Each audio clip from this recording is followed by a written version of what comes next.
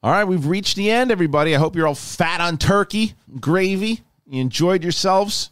Well, and now you can enjoy this last Spider-Man rewatch as we get to No Way Home. And it's coming up. Man, what an absolute ride it's been so far. We did all of the Spider-Man movies. Last week we did Far From Home, and now we're wrapping with Into the Spider-Verse, and we're excited to talk about this one. It's the Oscar-winning Into the Spider-Verse. So there's a lot, man. There's a lot to talk about for sure. And before we do that, everybody, if you're brand new to the channel and you're just finding us, please subscribe to this channel and hit the notification buttons also. It's very, very, very helpful. And then, after you do that, make sure that you also get on over and check out the podcast feed. Check out that podcast feed. It's very important on audio, so please do that. But I have Winston here. I have Coy here, and we are going to be talking about Into the Spider-Verse. It is the animated film. Lord and Miller made it. A lot of great voices and actors. It's fantastic. And here we go. Welcome back, one and all. Spider-Man Into the Spider-Verse, the rewatch series, the finale of the rewatch series. I am Ralph Biscuits, joined, as always, Ralph Boner, by Lou Hawaii and Spider-Face. Happy Black Friday, y'all. You know what I'm talking about. That Black Spider-Man. The Black Spider-Man. You just ripped your face off. Nice to see you. This is going to be a fun one. We knew that this was going to be a fun one when we talked about kind of planning these out. This is the movie. It's like one of the best Spider-Man movies. Like I'll take it a step further, man. Yeah, this is my favorite superhero movie of all time. Wow, it's in my top 3, and it changes. So I know it's like tied for first for me. Yeah. I mean, it changes too because, like, don't get me wrong, there is an added bonus you get for being a live action superhero film and done well. But rewatching this for probably the 20th time, you hit so many elements. The story is so well done. Lord and Miller have mastered doing the animation. Yeah. The fact that when I first saw it, I saw it in theaters and I saw it in 3D. I normally hate 3D, but for some reason I was like, I'm gonna go watch it in Dolby 3D. They shot this for that, and they shot it like a so. Well, they showed it at Comic-Con when they showed preview at Comic-Con. They showed it in 3D. And you said, "Oh, okay," because that's a little preview. I'm invested. Yeah. So what was so great about this one, because this could easily. This is a big risk all the way around. Yes. Not only from the animation side of it, but it's also not only are you leading with a character who's not Peter Parker, and for comic book fans, people were geeking out that Miles Morales finally got his shot. But people who didn't know who Miles Morales was, like, well, who's this? This is not Spider-Man. Those are just two risks. I don't even think it's the biggest risk out of both. I think the biggest risk is convincing people that a multiverse isn't going to get too confusing in an hour and a half. Quantum theory for kids. Hard pitch. It's a hard pitch. And not only that, and then we're going to bring in Spider-Ham, and he's going to be one of the best parts of the movie. Like, what are you talking about? It's like all the characters are bold. You would think, well, this is the reason you got kicked off Solo. And it's like, what that movie could have been after seeing 100%. What that could have been. That's what that got people talking about. Once this was done, it's like, well, maybe they should have finished Solo. Because maybe they had a particular vision, because they certainly had a particular vision for this, and it worked. Dude, it's so good on so many levels. The fact that you get your kind of double Uncle Ben moment, which is like depressing to think about, but the fact that he meets his Peter Parker for a second and then he dies. Yeah. And then he has his uncle Aaron, who, like, instead of being that moral compass that Uncle Ben is for Peter, where it's like, it's the anti-Ben, but there's still goodness there. And then he dies, and they even are, we're jumping ahead pretty far, but when all the Spider people are like, we all had it. For me, it was my best friend. For me, it was, my father. And that inverse Uncle Ben landed more in the movie than the comic for me. I loved Uncle Aaron as the inverse of, like, power and responsibility, and that, like, it kind of got muddled in the comic book. They really streamlined that. 1,000%. And to be honest with you, I mean, obviously one of the reasons why this works so well, having this, Afro-Latino main protagonist, you also have the idea for a lot of folks that look like Miles, that look like me, where you have people in your life that are really good people at their core, but they sometimes do things that aren't great. but that doesn't mean you throw them completely out. Right. And so even that mentality of like, God, my uncle is a bad dude, but like he's not. But you know? he just made bad choices. Yes. And that was the thing. Now where, he's Blade. And watching is he It's the same actor. Mahershala. Right. So but watching all that, I'm watching it with my daughter. Because remember, I told you guys I was going to watch this. How'd she like it? I wanted her log line. She loved it. She Yeah? absolutely loved it. And she was asking a lot of questions. She was super invested in the story. Even that one scene where Miles goes to his uncle's apartment. She's like, does the uncle know that it's him? I was like, no, he doesn't, because he's just chasing this kid, because he sees the kid, never really saw his face, and this whole thing. But even the setup to the beginning of it, and the way that they even set up Gwen, how she goes to school, and Haley Steinfeld is great in this. I mean, Jake Johnson, The Spider-Man we never knew we needed. phenomenal. He really is. Like the funny thing is, I didn't actually notice at first that it was Chris Pine doing the dude. first Peter Parker. Yeah. But to know, that's a Schmodown question that has stumped some people. really, they thought they were just both Jake Johnson. I think so. But I didn't realize that until, which is very funny. Then listening to when he's singing the Christmas album in the credits, Chris Pine just rocking out. Why'd I do this thing? I should have had my agent call and got me in the swing. I want to see that tape. I want to see him in the booth singing that song so bad. I love that it was also a Ben Reilly nod, because they made him blonde. Like as a Ben Reilly stan, it's rare we get. That's the clone of Spider-Man that took over for a bit. I never thought we'd see a blonde Spider-Man. I thought I found a plot hole for a second watching it this time, and then I realized that it gets explained pretty quickly. So I at first thought when they were like, okay, the Chris Pine one died at 26, and then the Peter B. Parker comes in, he's like, I've been doing this for like 26 years. And I was like, so he's in his 40s. Yeah. How, if they're supposed to be the same dude, how is it that they're at different ages? And then I realized, wait a minute, the Noir dude is like, my time is in the 30s. Yeah. And Penny is like, my time is in the future. Different timelines. Yeah, everything's possible. Yeah, it's just the fact of when it opened up and what year it opened up, and at that when point, you were the Spider of that time. And at that point, when Jake Johnson's Spider-Man was in his 20s, he was probably the same kind of excited Spider-Man that Chris Pines was. Yeah. But then down the line, what had happened was he just made all these shower bad, scene. The shower scene kills me. Mary Jane, bro. Well, the fact that they even gave a baby nod to One More Day, in the sense it was like, What's that? Explain the idiot. The One More Day was the storyline we talked about before, where Mephisto he reveals to the world, I'm Spider-Man. Aunt May gets shot and killed. Okay. And so then to undo that, they break up their marriage. Yeah. They did a slight twist on it where Aunt May passed, and then I broke up with Mary Jane. So it's like a a little commentary different, on but it's the a commentary same- on it a little bit, because of just how his world fell apart. So even when, in both cases, wanting to talk to Aunt May and Mary Jane, it's like, I don't know if I can do this. Which I don't know if I can do loosely this. ties into what they're doing with No Way Home, which is what we're doing this rewatch for. Is One More Day, I think, is loosely how they're doing the magic of Doctor Strange and that going wrong. Yeah. So instead of it being Mephisto, or is it? It's going to be Doctor Strange doing the spell that causes the problem. So it's a kind of an homage to One More Day, which is not a good comic, but it is a good story to branch out from. Yeah, and so when they set it up, and it's really Miles though that makes you care about this story, because he's a sweetheart of a kid. He's a good kid. Watch Dope. Schmeekmore's incredible. He's great. I love that movie. Yeah. And so he is set up in this movie where you're like, okay, he's got that Peter Parker kind of thing about him where he's awkward. Yeah. Well, I love that. But I loved that thing where that's what is his piece, is the music. Yeah. Right? And I Yeah. love that. And the music that he's listening to, great music in this movie, by the way, all the way around. And he's listening to Biggie at one point. I would actually Brooklyn, argue, man. I know how much you love the Elfmans. I think that this score and soundtrack is the best out of all of them personally. And part of that would just have to do with the fact that, like, obviously being a hip hop head and there's so much tying to it. It for me, this trumps all of them, To unfortunately. me, it connects more directly to the character. Yeah. So Danny Yeah, Elfman is a yeah. cool superhero score, but it doesn't Yeah. feel like Toby because he doesn't have a character. It felt But like his does- character was alive in music. Exactly. Yeah, and there's a visual component to it. Like all the graffiti stuff sounds like the sound of the music. And Post Malone is going to be forever associated with this, unlike Danny Elfman's score, which it's close, but for me it's this. I say the score is really good, but I think that if you played it to most fans, if you took the Spider-Man fan theme from Elfman and this one, if to 10 people, 8 out of 10 people that Spider-Man fans, or I shouldn't say Spider-Man, they'll probably get both, but comic book fans in general, people who like these movies, would guess the Spider-Man thing before they'd guess this.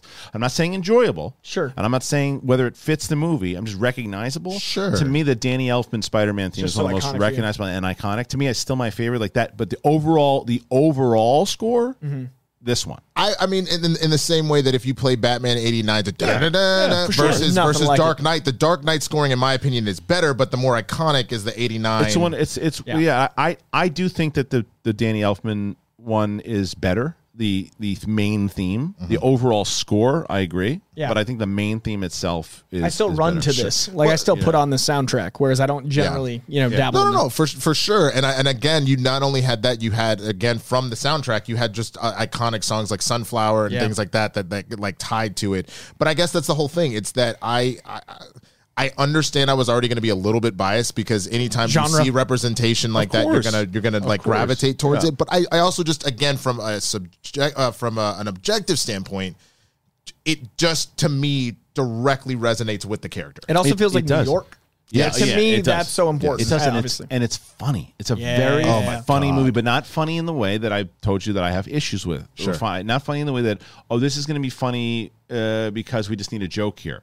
Like, my favorite line in the whole damn thing is, "We don't pick the ballroom, we just dance." But that's what that character would say in that moment. All work. And it all worked. And Spider-Ham, the stuff with the delicious pies and all this. I mean, when they're trying to test Miles, like, so can you do this? Can you get punched and get back up? And he's like, can you float till whatever you smell a delicious pie? Yeah, it's all so insane, and it all works because the movie lets you live in that suspension of disbelief. That's to a level that I didn't think possible. But it also allows them all to have arcs, right? Yeah. And it certainly allows the Jake Johnson character to have that arc of where he's got to try to figure it out, and he's got his big fat belly sticking around, but he still has all the Spider-Man stuff. You can tell this guy's been around and done this stuff a million times over. And Aunt May is great, by the way. Oh, Aunt May is really good at how she's... Can we talk about maybe... I mean, I know people love Alfred Molina, but this Dr. Octopus. Can we give Catherine Hahn some respect on Hahn? Yeah, I would still give Molina the nod as the best. Taken off, and like the character design of that Doc Ock, incredible. I don't know if I give it to Molina. I think I give it to Hahn. I'm with Hahn now. And only from the simple standpoint of she didn't attempt, and this is weird to say, she didn't attempt to recreate Molina. She really gave her own original take on it. I thought she was great. I just think that Molina had a little bit more to do. I think that it's Kingpin's story as far as the main villain in this one. So with the whole thing with he's got to get his Vanessa and this and like what his motivation is with Liev Schreiber was and that Sienkiewicz art. So it's based off a very iconic cover artist. So Kingpin looking like that is this one very specific artist, Sienkiewicz. So I never thought we'd see characterizations. I thought there'd be nods to comics forever. They literally made the Sienkiewicz art come to life in this movie, and same with the Spider-Gwen. The color palette is every one of those comics is drawn that way. So I'm really excited for this next Spider-Verse movie. If they go into these other worlds, if the entire world is going to be that color palette, 2099 might do it because Spider-Gwen did it. Did you notice both when they do their origins, but specifically when they travel back to their dimensions at the end, that it hits you with a color palette of what their dimension looks like immediately, like her drumming with the spectral trails of purple, all of that straight from the comic books. So this medium of this style of animation allows us, when they make the sequel and they make the Spider-Gwen send off, all those things. And if No Way Home does any multiversal stuff, I keep thinking there is going to be a Spider-Verse connection. They can make it that style of imagery, which is going to blow minds. I don't know if we're going to get him in the main storyline, but I think we're going to get Miles at some point in No Way Home, just because we already got the setup with Aaron. Animated Miles or real Miles? I think we'll get a live action, and they just kept it close to the chest as to who, like in the same way that is it okay to this is Black Friday. I can give an Eternal spoiler by now, right? Yeah, I mean, if you haven't seen this, well, I'll just warn people. If you haven't seen Eternals yet, just give for the next 10 seconds, just turn this off and then come right back. So Harry Styles being introduced as Star Fox. Right. So that whole thing, I think the same thing's going to happen where they just had somebody under wraps and then he's just going to appear before this is over and we're going to be like, oh my God. Yeah, I can see that. And I would love if that's a separate little, because I have the problem with Tom Holland being still young and Miles being young, that mentorship. But I would love a separate Miles universe, which they can do with this movie. I would also love if it's maybe attached to Andrew, because I think Andrew would be a great mentor to Miles' youth. See, that's the thing that I think that they really could do some brilliant stuff here if they do the multiverse the right way, and if they wind up having, as everyone thinks, Toby and Andrew show up, and they're able, because they set it up well enough, because this movie, No Way Home, is going to be one of the biggest movies of all time, as far as box office. Because of that, you have an opportunity, if you do it the right way, and you've been saying this clear for a while, that you can spin off and say, okay, well, look, we've already set up this this universe Toby's going to get he's going to get the 4th Spider-Man. Yeah. Andrew Garfield's going to get his 3rd Spider-Man, and then we're going to introduce the Miles team because it's all a different universe. And because for people going, wait, what the hell's going on? They go, well, you got to see that movie, No Way Home, to figure this out. Because now there's a thing, as opposed to being so confused with going, wait, what's happening? Like, no, just go watch that, and that's like a precursor to understand how we get here. It's 1-to-1, and it's literally Sony owns these characters, right? So they don't have to have these handshake deals, and then you could conceptually have Tom Holland stay your MCU Spider-Man or not, and then you've got all these other options, and Spider-Gwen's going to be completely Sony if they want to do it. You could make 5 Spider-Man movies. There's so much in it, and they setting up the Sinister Six now where it actually makes sense. Animated Spider-Man's interesting. The freshman year thing. Right. That's so interesting. That leads into Homecoming. Well, we're going to see the origin. Is Tom Holland voicing the? That is my question because he didn't voice the What If. So I'm curious. We'll see. Okay. All I was going to say is the one thing I do know is that Disney still owns the rights to animated Spider-Man, which because all of the animated shows have all been on like Disney XD or whatever, so they own that. But that's what's curious about Tom Holland being Sony's Spider-Man and that he didn't do the What If, and that's animated. So I got questions. Yeah, I got a lot of questions. Anyway, so this is not a lawyer, but it's messy. But it's the multiverse that is set up very well in this movie, and it could have been confusing, but it even and I wanted to test it. My daughter's a very smart girl. She's very smart, but I wanted to see if she was going to pick it up, how she was going to pick it up, and she was just like on it real quick. It's incredible. Yeah. The narrative device I think that they did that helped and they made it a joke is that they all did their origins. Okay, let's do this one more time. And because you start off with Chris Pine doing it, which was great. It's the best way I've ever seen that many heroes or villains introduced. Because you look at this movie, I mean, Prowler, Kingpin, Doc Ock, there's so much. Tombstone, and I think and Green Goblin. You had 6. You technically had a Sinister Six. They just never worked together. Goblin's in this one at the very beginning. He's the one that almost kills Pine. Oh, right. Gobby says Gobby, but he's like massive and big. Yeah, that's the ultimate. So that's the ultimate version of Spider-Man's Green Goblin. Right. And so that was the other nod that I really appreciated. So Miles originally comes from the Ultimate Verse. We kind of talked about it in the other earlier rewatches. So that's the Goblin in his universe. That's also, if you notice, that clearly Miles's verse is not the one that we're in, because like when you look at the random things in New York. Instead of Coca-Cola, it's Cola Soda. Instead of Chance the Rapper having a 3, he has a 4. Wait, what's the Seth Rogen? There's like a big billboard in Times Square of like Seth Rogen on a horse, and it's literally just like that's the whole thing. Like literally, Lord and Miller were hanging out with Seth Rogen one day. Like, we'll put you in it. And there's like Seth Rogen on a horse in one of the billboards. I didn't even see that. But for me, it was the Chance the Rapper thing, and instead of the 3 as a 4, I was like, that's a very subtle. We're not there. It just opens it up into a different multiverse. There's also dozens of Stan Lees in Miles Morales' universe. He's on the trains in the city. Well, here's and a question like too, then, because I know that you talked about one point. What I really don't want to see at all. I know that we have different opinion here. I don't want to see any animation in No Way Home at all. I don't want to see Spider-Ham show up. I loved him in this. Loved John Mulaney's version of him. I don't want to see that. But to go and to play into what Winston is saying, it doesn't mean that you can't take the characters that we see in this movie and tell their story live action. Sure. Right? So it's a matter of, well, yes, this is what happened, and there's a reference to it, and the Jake Johnson Spider-Man is 40 years old, but it's Jake Johnson. Yeah. How about this? I don't think that Spider-Ham needs to be as active the way he is in this film. But if we're traveling through these dimensions or we're seeing them, you just, even if you saw, because like in the trailer, we see like the purple lightning and Doctor Strange goes, they're coming. What if you even just saw Spider-Ham in one of the lightnings? That's as a all thing, I think it's going to be. And nothing else. He might be like, what? And then that's it. I wouldn't ruin the movie for me. Sure. It's just the second you start to Roger Rabbit something that's supposed to be the most dramatic movie of all time, and it's supposed to be so dark, and there's a freaking cartoon pig running around. I don't even think he'll speak. I think it might literally just be all of this is happening, and then we see one of them. It's a kind of fun. Look, the same argument that I can make against myself is that Howard the Duck is running around out there, and it's a talking duck, right? But it's like, or even Rocket is a talking raccoon. But that's a good comparison, actually. But the difference between the two is at least they're animals that are supposed to be physically there, as opposed to a drawing that has come along to speak. Now, photorealistic Spider-Ham would be terrifying. If it was Rocket Raccoon, but if it was a different like universe or setup or tone rather, then I get it. But like from what they're setting up, it's supposed to be serious. But if it's just something in the background, then so be it. But if I see it with either one of you guys and I see him, you're gonna be like, oh, I'm just gonna look at you guys. I'm gonna go.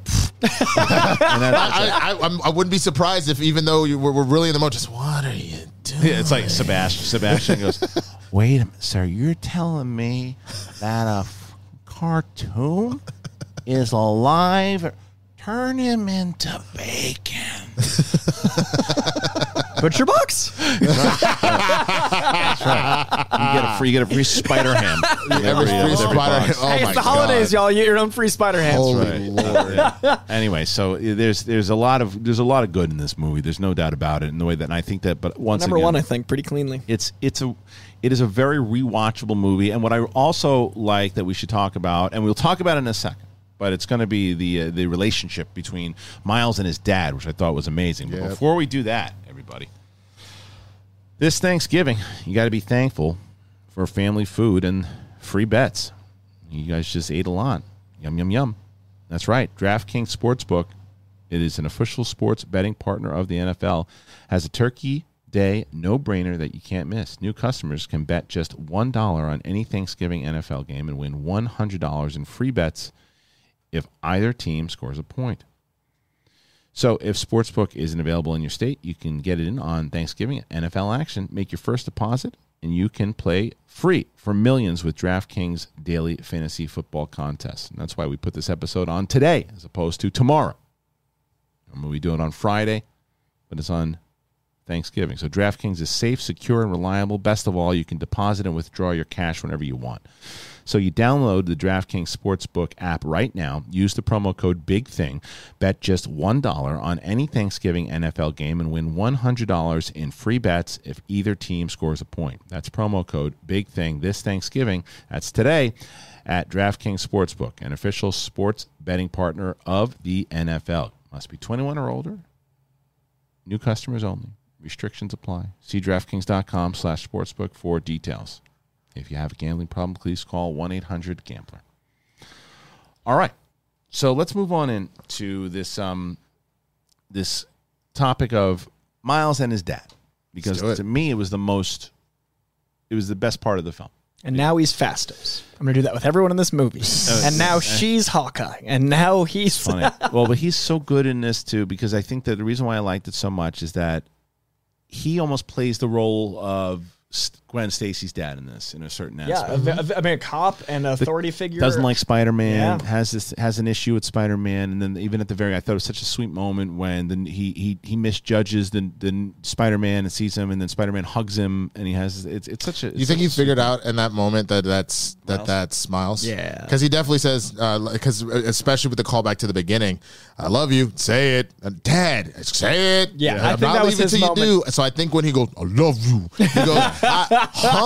It just so happens that he sees Kingpin, and so he doesn't have a minute to process it. But do you think maybe he's picking up on it earlier in the film? I don't know. I mean, I think they're going to play that he hasn't. I think in the comics he knows, and in the comics it's interesting because he's a cop now, but he was an ex-SHIELD agent. So there's some fun back in the day stuff, which is a commentary on the silly stuff with Peter Parker's parents being agents, but actually landing. It's really interesting how Miles is able to kind of, we talked about the Ultimate Universe is able to streamline Peter Parker and make all of his stories great because you have the benefit of hindsight. What Miles is interesting is you can make storylines that didn't work. Like the stuff with the parents, you can make work by seeing what didn't and didn't. And then there's an attempt at the Clone Saga that doesn't quite work with Miles. That just I heard about that. It's not great. There's like a "don't touch me" and all this kind of stuff, and they're all brawling, and it's not great. But Miles is a great opportunity to try storylines that might not have worked in the '60s, '70s, and today. And I love this movie's thesis statement of anyone can wear the mask because that allows not only the representation we need, but it also allows every single person to feel seen,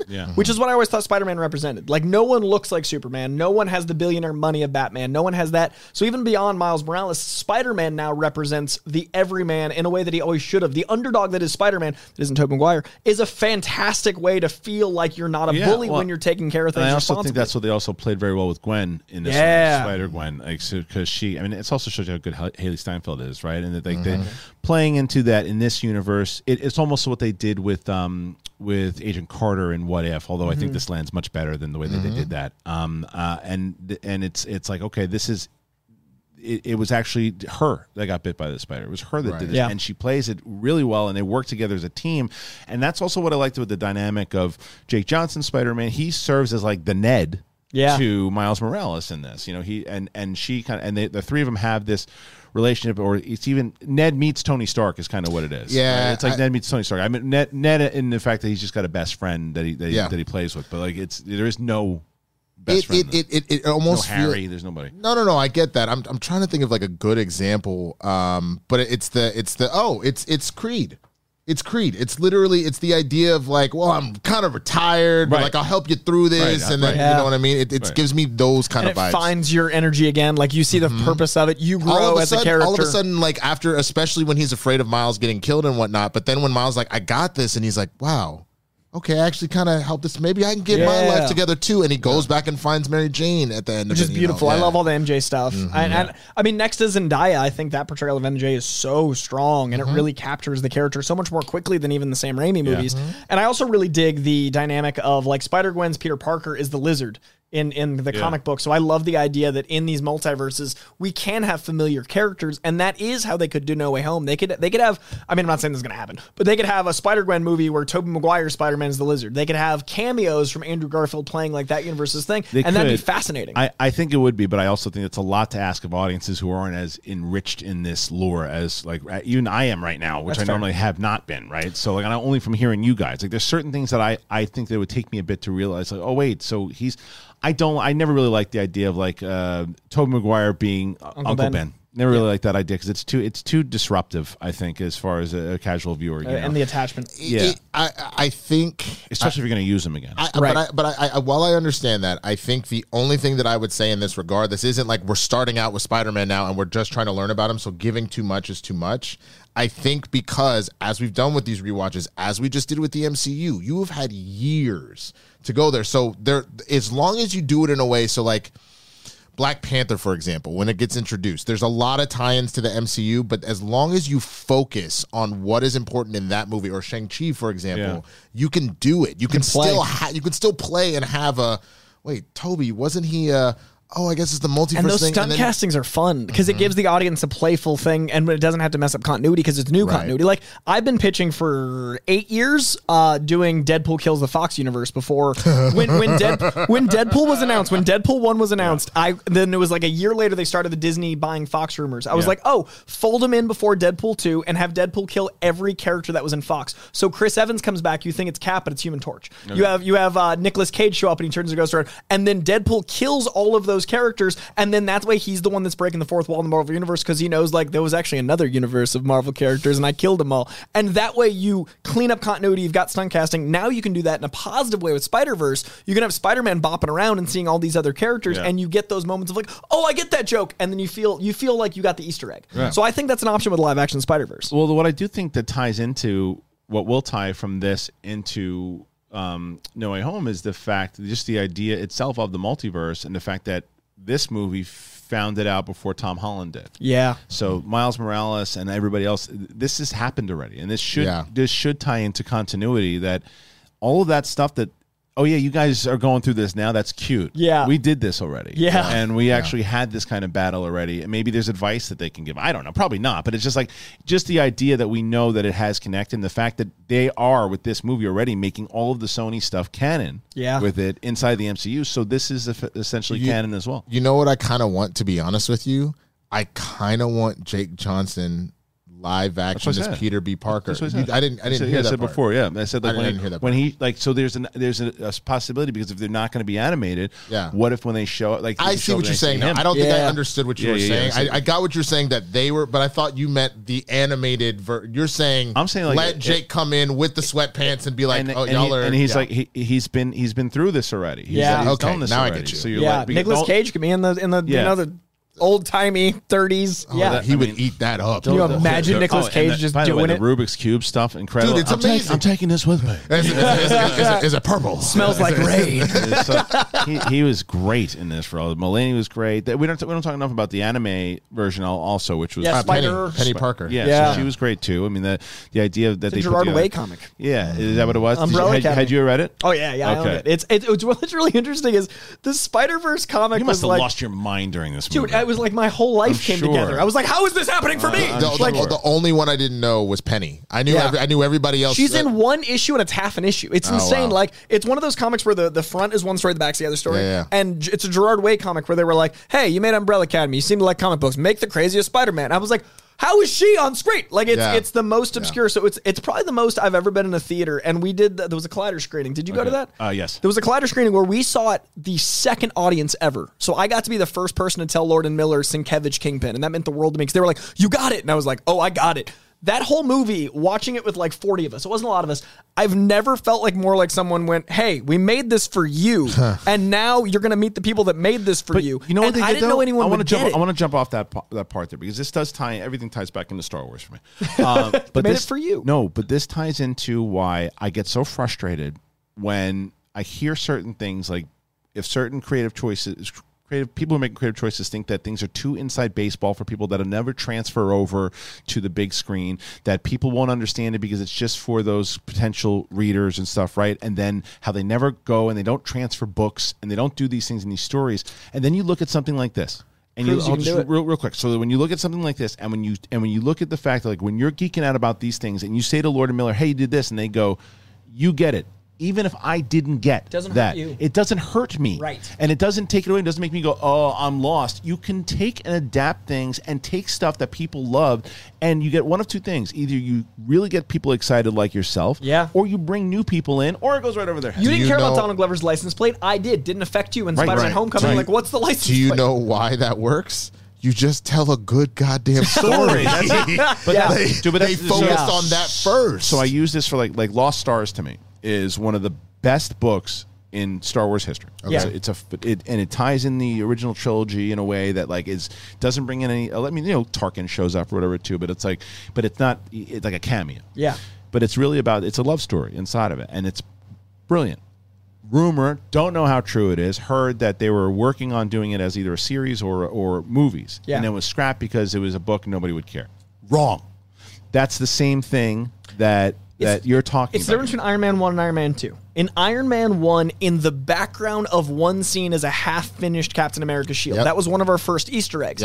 Everyone lost their mind. It was the internet sensation. The problem was in Iron Man 2, they then made it a joke, and he wedged that into a pit of technology to make that thing work. You went from being like, oh, that's subtle and interesting, to like, this is an Easter egg! Right. And they literally crammed it at our faces, literally. But in that also, movie. It doesn't make sense once you then get to the first Avenger because he has it back in the 20s. Yeah, and it's also frozen with him. Well, why would he get exactly. So that's when you lose it, is like you throw that stuff off. And the characters are really flushed out. Who do you think had the best hygiene out of all of them? Hygiene, I would probably say Spider-Gwen. She had really lush hair. Spider-Gwen, I agree. She got pissed when her hair got cut, bro. So was Lush? Yeah. Yes. And I'll tell you what, she definitely uses Quip. I was going to tell you that right now. For sure, 100%. She absolutely uses Quip. You know that she does. She's got some clean breath, and there is something that you must do.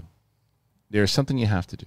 And what has made my life easier, as far as hygiene is so important, health practices.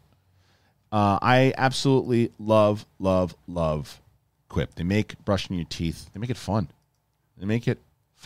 And I'll tell you, good health, what it starts with, good habits. And what Quip does is they make it very easy by delivering all the oral care essentials that you need to care for your mouth. So the Quip electric toothbrush, it is loved by over 7 million mouths, and there's some of the things that it has. It's got a lightweight and sleek design for adults and kids with no wires or bulky charger to weigh you down. It's got a multi-use travel cover that doubles as a mirror mount for less clutter, a reusable handle in a range of sleek metal hues, including best-selling all black and all pink, as well as bright plastic colors sure to make a pop to your bathroom counter. And on top of your brushing, you can upgrade your Quip with a new smart motor to track and improve your brushing with the free Quip app. Earn amazing rewards like free refills, products, Target gift cards, and more. Now, beyond the brush, Quip has everything you need to build a complete routine. There are two ways to floss, ladies and gentlemen. There's floss string that expands to clean, a reusable floss pick that replaces over 180 disposable picks with every refill. That refillable gum that's sugar-free, has long-lasting mint flavor, and it comes with a dispenser. So what you want to do for yourself is you want to go to getquip.com/bigthing right now, and you're going to get your first refill free. Their first refill is free at getquip.com/bigthing. GETQUIP.com/bigthing. Quip. It is the Good Habits Company. Love that Quip. And you got Quip, Winston. Yeah, so does Coy. It's great, man. We're It's Quip house. Great. Yeah, right when they were kind of still in their startup phase a little bit, I got a chance to try it out, and To the point where I bought a second one and left it at my girlfriend's house, so I always had one to get a regular. Yeah. And then once we moved in together, I was like, well, I don't need two now. So then I replaced the head and it was like, here, have the one I left at your house. And now she loves it. I'm telling you guys, check it out. Like it's one of the rare things that I knew was a sponsor that I bought myself upon hearing about it. Like I didn't wait for the sponsor. I was like, no, I'm gonna like this. I'm gonna get it. Yeah, and it's worth to use that code, man. Get a refill. The biggest thing people don't realize, because you've always been told you need to brush your teeth for about 2 minutes. People don't realize how long 2 minutes is until the quip thing helps goes, you out. and you're like, it's still I'm still going? brushing. Yeah. I'm still brushing. As someone who spent $6,000 in dental work this year, brush your teeth. Wow. I was really bad about brushing my teeth for years. I also dated 3 hippies in a row. And they were very like anti-fluoride pro charcoal. So I kind of like broke my teeth with charcoal because you wear away the enamel. And Quip is slowly getting my mouth back after spending thousands. I put a used Honda in my mouth this year. Didn't have it. There's a multiverse where you got to just never use charcoal. I'll tell you that. Lesson learned, folks. All right. This is the other thing is this movie is short. It's about an hour and a half. Goes great. In and out. Quick, in and out. The second one. Does the second one have to do, is there any repercussions from No Way Home that play into the second one, do you think, at all? Or Lord and Miller's like, we don't want to deal with any of that. Just let us do our own thing. I assume they're going to do their own thing. That's what I would assume.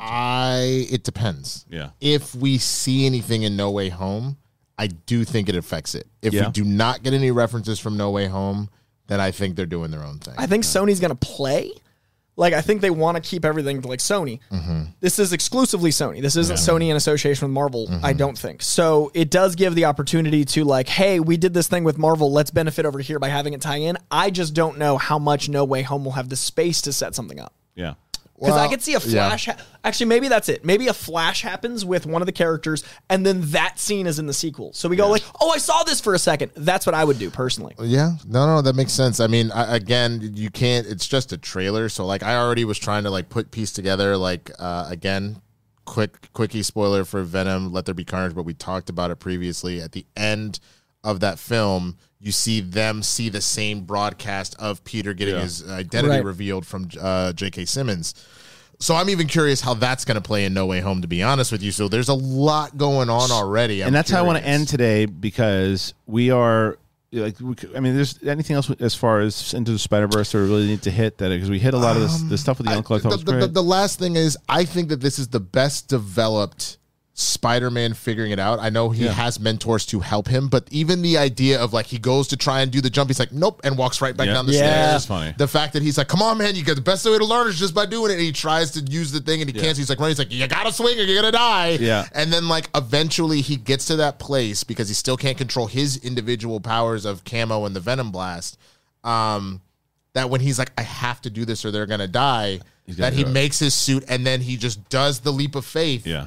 And then all of a sudden he's swinging and he's doing the damn thing. Yeah, the Leap of Faith song, man. Every time that it gets you. Well, even when Jake Johnson first shows up and he's bonking his head around, he's like, and that line by the cop, he's Spider-Man dragging around a corpse, and it's such a funny movie. Also, Bagel, the Bagel moment, where it says Bagel. Oh, dude, when he's like, okay, so here's the plan. We sneak in. It looks like the comic again. We sneak in. Yes. We do the thing. I hack the computer. It's not really hacking if you know the pattern. No, don't worry about that. I hack in. I get the thing. I pick out a bagel, and we get out of there. And they're again running. The bagel thing was great. And the visual word bagel when it bonks the head gets me every time. Dude. And then they get the computer and they're sprinting for their lives, and then they're stopped, and it's all the scientists just sitting there eating lunch, and he goes, ooh, let me pick out my bagel. And they go, Spider-Man. Everybody pulls out a gun. He's like, oh, crap. Like, oh. Yeah, and I'll tell you, from someone I remember when working at The Bachelor, the day that everyone looked forward to the most was Bagel Wednesday. Oh, wow. And like, so when that happened, I was just like, yeah. I know this world. I know this corporate world. If someone world takes an extra bagel or something, you better. I just love the Stanley cameo is one of my favorites. Of all Stanley cameos. Yeah. Well, especially with the no refunds, and he's just giving that cheesy ass like.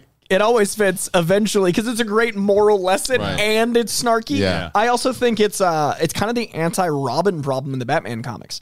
Like in the Batman comics, it's Batman and family, and there's just way too many Robins, and it's really messy. And I was like, do I want 5 Spider-Men?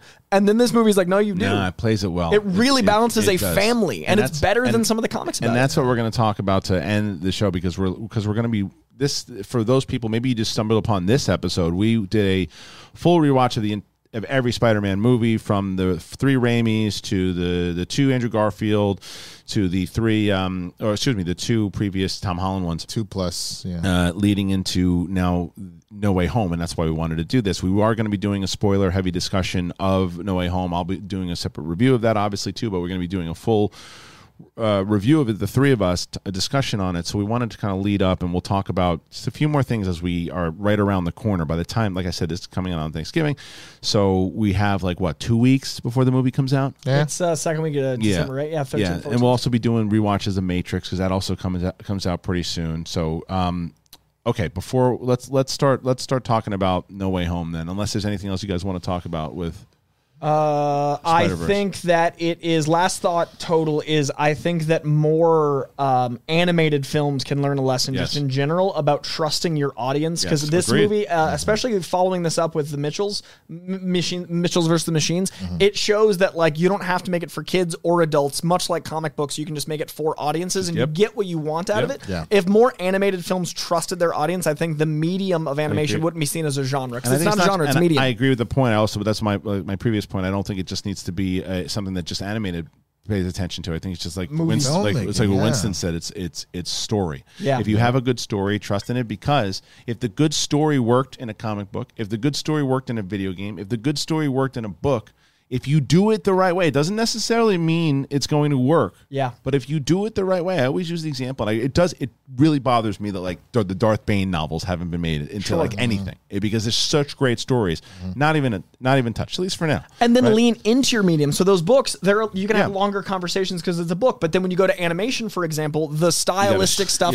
you can have 5 different universes that are feeling jarring. When you go into live action, you can have conversations that MJ Bridge that feel like. But that's a good point though too, because this movie we're talking about, because with the animation, you got to make it's an hour and a half. You can't do a 2.5 hour, 2:45. You'll lose people in the 2:45 animated. It'll be too hard. I mean, not the hardcore animated fans. 100%, you're going to stick through it. But this reason this movie was so successful is because it did cater to all audiences, and those audiences were able to sit through an hour and a half, do it. But you can't do that with No Way Home. I agree, and I certainly hope, and then we got to get to the No Way Home talk, because I know we got to get out of here soon, but I hope, because the one thing that really sucked about this film was they did not hit the box office that they deserved. Not as good as a movie. Did they not? They did not. It did okay. But this got an Oscar, and also should have gotten a Best Picture nom, not a Best Animation. It should have gotten both. Are you sure? Yes. It did fine. It did okay. That was the thing. It ended up being not a flop per se, but they did not. But it wasn't a Spider-Man movie numbers, not at all.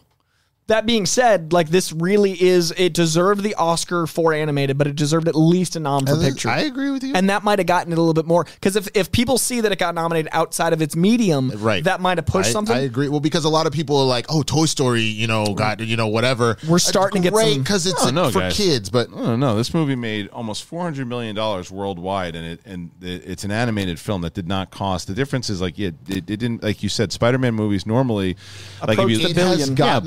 But those movies cost $100-200 million to make. This does not cost that to make. I understand that. I'm saying that as of after winning the Oscar, because they always re-release the stuff after they win Oscars, that bumped it up. When it initially came out, it was not doing numbers. So it cost $90, which means with advertising, it probably was about $1.80. About $1.80. So it made $190 domestic. Yeah, and then plus international, another $185. I mean, $400 million. It was in the black domestic, so all international is profit. That's actually commendable. Yeah, so it made. I'm with you, but I wanted to. I know that you wanted it to be this massive thing, but also, whether or not you want to argue or not, how I agree with everybody that animation is for everyone. But it is still associated by a lot of people as for children, which it's not. And it's still commendable to do 4 times what it costs.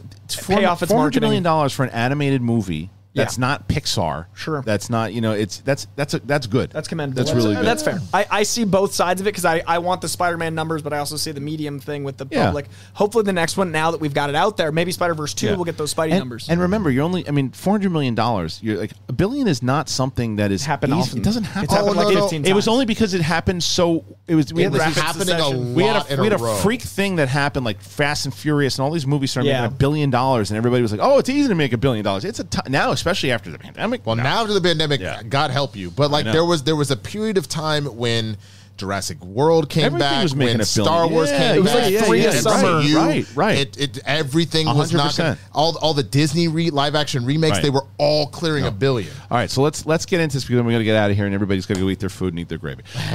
So this was this trailer drops. We all enjoyed watching it, and now is there anything that we think after watching all of these movies now, after watching everything, after seeing the trailers now, anything that we thought beforehand that we don't think anymore, that we do think even more? I think Dr. Octopus becomes good. Yes. I think that Doctor Strange is bad. I think that you think it's the what if one? I think it's the what if one because I think the line in the trailer is going to be intentionally misleading that they're all coming in. I think that's him talking to villains about Spider-Man's coming in. I think it's an intentional bait and switch. I think also that Electro starts out blue and turns into the more comic accurate Electro that we get. I think that I thought that Lizard was only going to be a cameo. He looks to be much more of a thing, but I don't know if that's. I think Lizard gets punched in the face by one of the. I think he got. I keep saying he sneezed because I want Sony to love me like they do. It looks like he sneezes. I think. And then lastly, It's Miles, bro. It's Miles. He's camouflage punching. It's Miles. That's right. He sneezed. I also think that Sandman might not be the Sandman we think it is. I think he might stay Mummy Sandman, or Thomas Hayden Church is trapped in a way, but I don't know if that's our Sandman. I think it's gonna be a different Sandman. Yeah. Yeah. So those are my new thoughts upon watching that trailer. My thought process is that Jay was saying that he thinks that it's the switch, so that it's the Doc Ock from Andrew that we see in this movie, not the Toby one, and then all that. But the only reason why I disagree is because he was essentially saying that it was a flip for all of the villains. Why I don't agree with that is because we had a Green Goblin or a Norman Osborn that died in Andrew's universe. So all of a sudden Willem Dafoe comes in. That doesn't make logical sense in that regard. They get pulled right before their moment of death, and they mention death in the trailer. Right, he does that. Their fate was they all died at fighting Spider-Man. And again, that's not true. But you also Sandman didn't die. Right, and neither did Lizard. Yeah. So, but here's what you also got to realize, that this goes back to the same conversation of not everyone is as locked in as everybody else. Sure. If for casual movie fans who know the Spider-Man movies with Tobey Maguire, if you're like, well, no, actually, he actually was in Andrew Garfield. No, it wasn't. You're confusing the audience right away. So there's no way that happens. It's going to definitely be Doc Ock. But what we saw in that Spider-Man 2 that we just watched recently is that he still has good in him. Like it happened. He helps Peter at the end. I think the nanotech that we see in the trailer fixes the neural link that makes him control the. Yeah, the I think I don't think he's part of this whole thing. I think he's helping. There's a quick shot when Electro becomes like the comic accurate Electro, and he shoots. It looks like he hits Doc Ock. Okay, so I think that Doc Ock is on the side of the spiders. I think he is too. I think he's working with Tom Holland and the kids. Yeah. And I think that's why that whole thing is, it starts out with them imprisoning him or whatever, and then they let him out. He gets the thing out of his head, and he comes to, and he's helpful. And and that's why, because we all love Alfred Molina. Right. So it's going to pain us again when he dies again, but he's going to pain us this time that he's fighting on the right side. And it's the fact that they're teasing the Gwen Stacy death was Zendaya, I was about to flip I was like, don't you dare. Well, everyone is speculating that hand that comes in that's Andrew Garfield for his redemption. But I can't imagine they'd. But I think that's how they introduce Andrew. I don't think that it just comes in random where he had. I think that Tom is like, no, and he can't get to her, and then Andrew's hand catches her, and that's how we're like, oh, here he is. I've heard that a lot. I think it's not that. I think it's Tom actualizing that he's the ultimate Spider-Man by being able to save her. I think if you have, because it's mirroring the Andrew thing. Andrew wasn't able to save her. If you have Tom be able to save her, that's like, this is our universe's Spider-Man. He did what no one else has done. Right. I mean, look, and then we have, from what the leaks and the rumors and all that stuff too, is that the three of them look like they're going to be fighting together, and it looks like the fact that they're going to fight together in the sneezing. So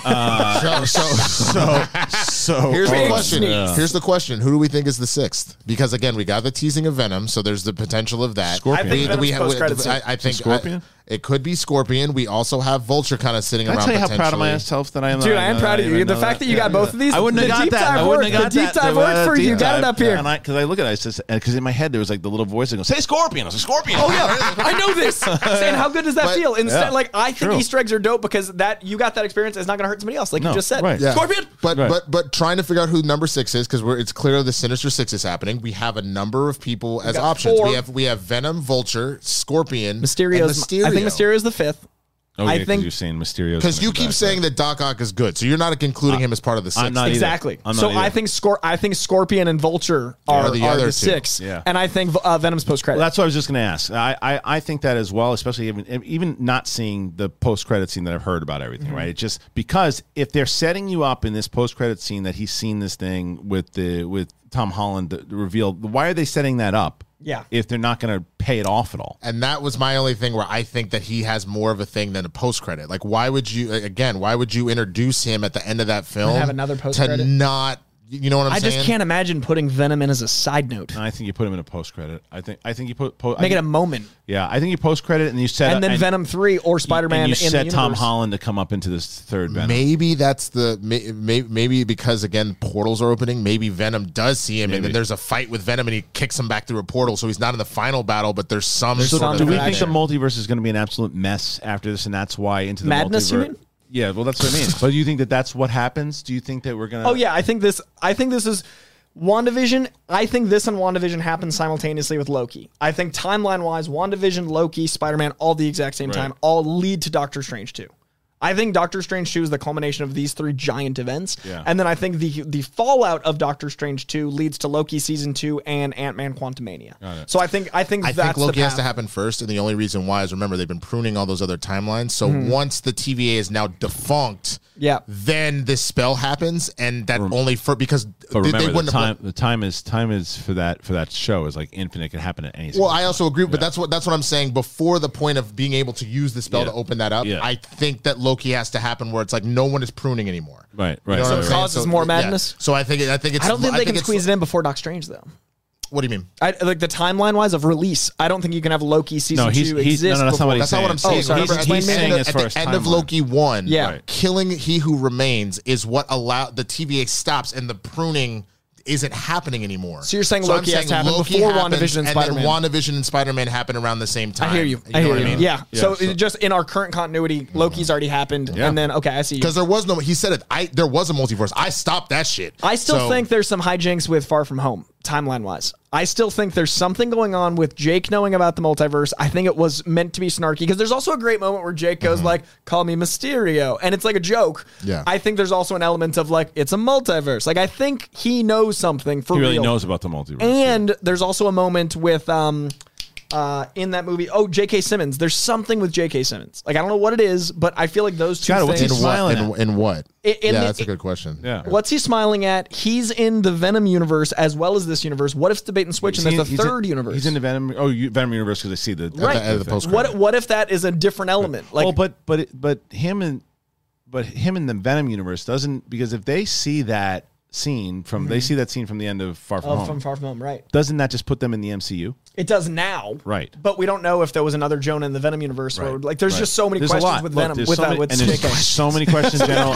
And look, we are only a few weeks away, ladies and gentlemen, from this movie.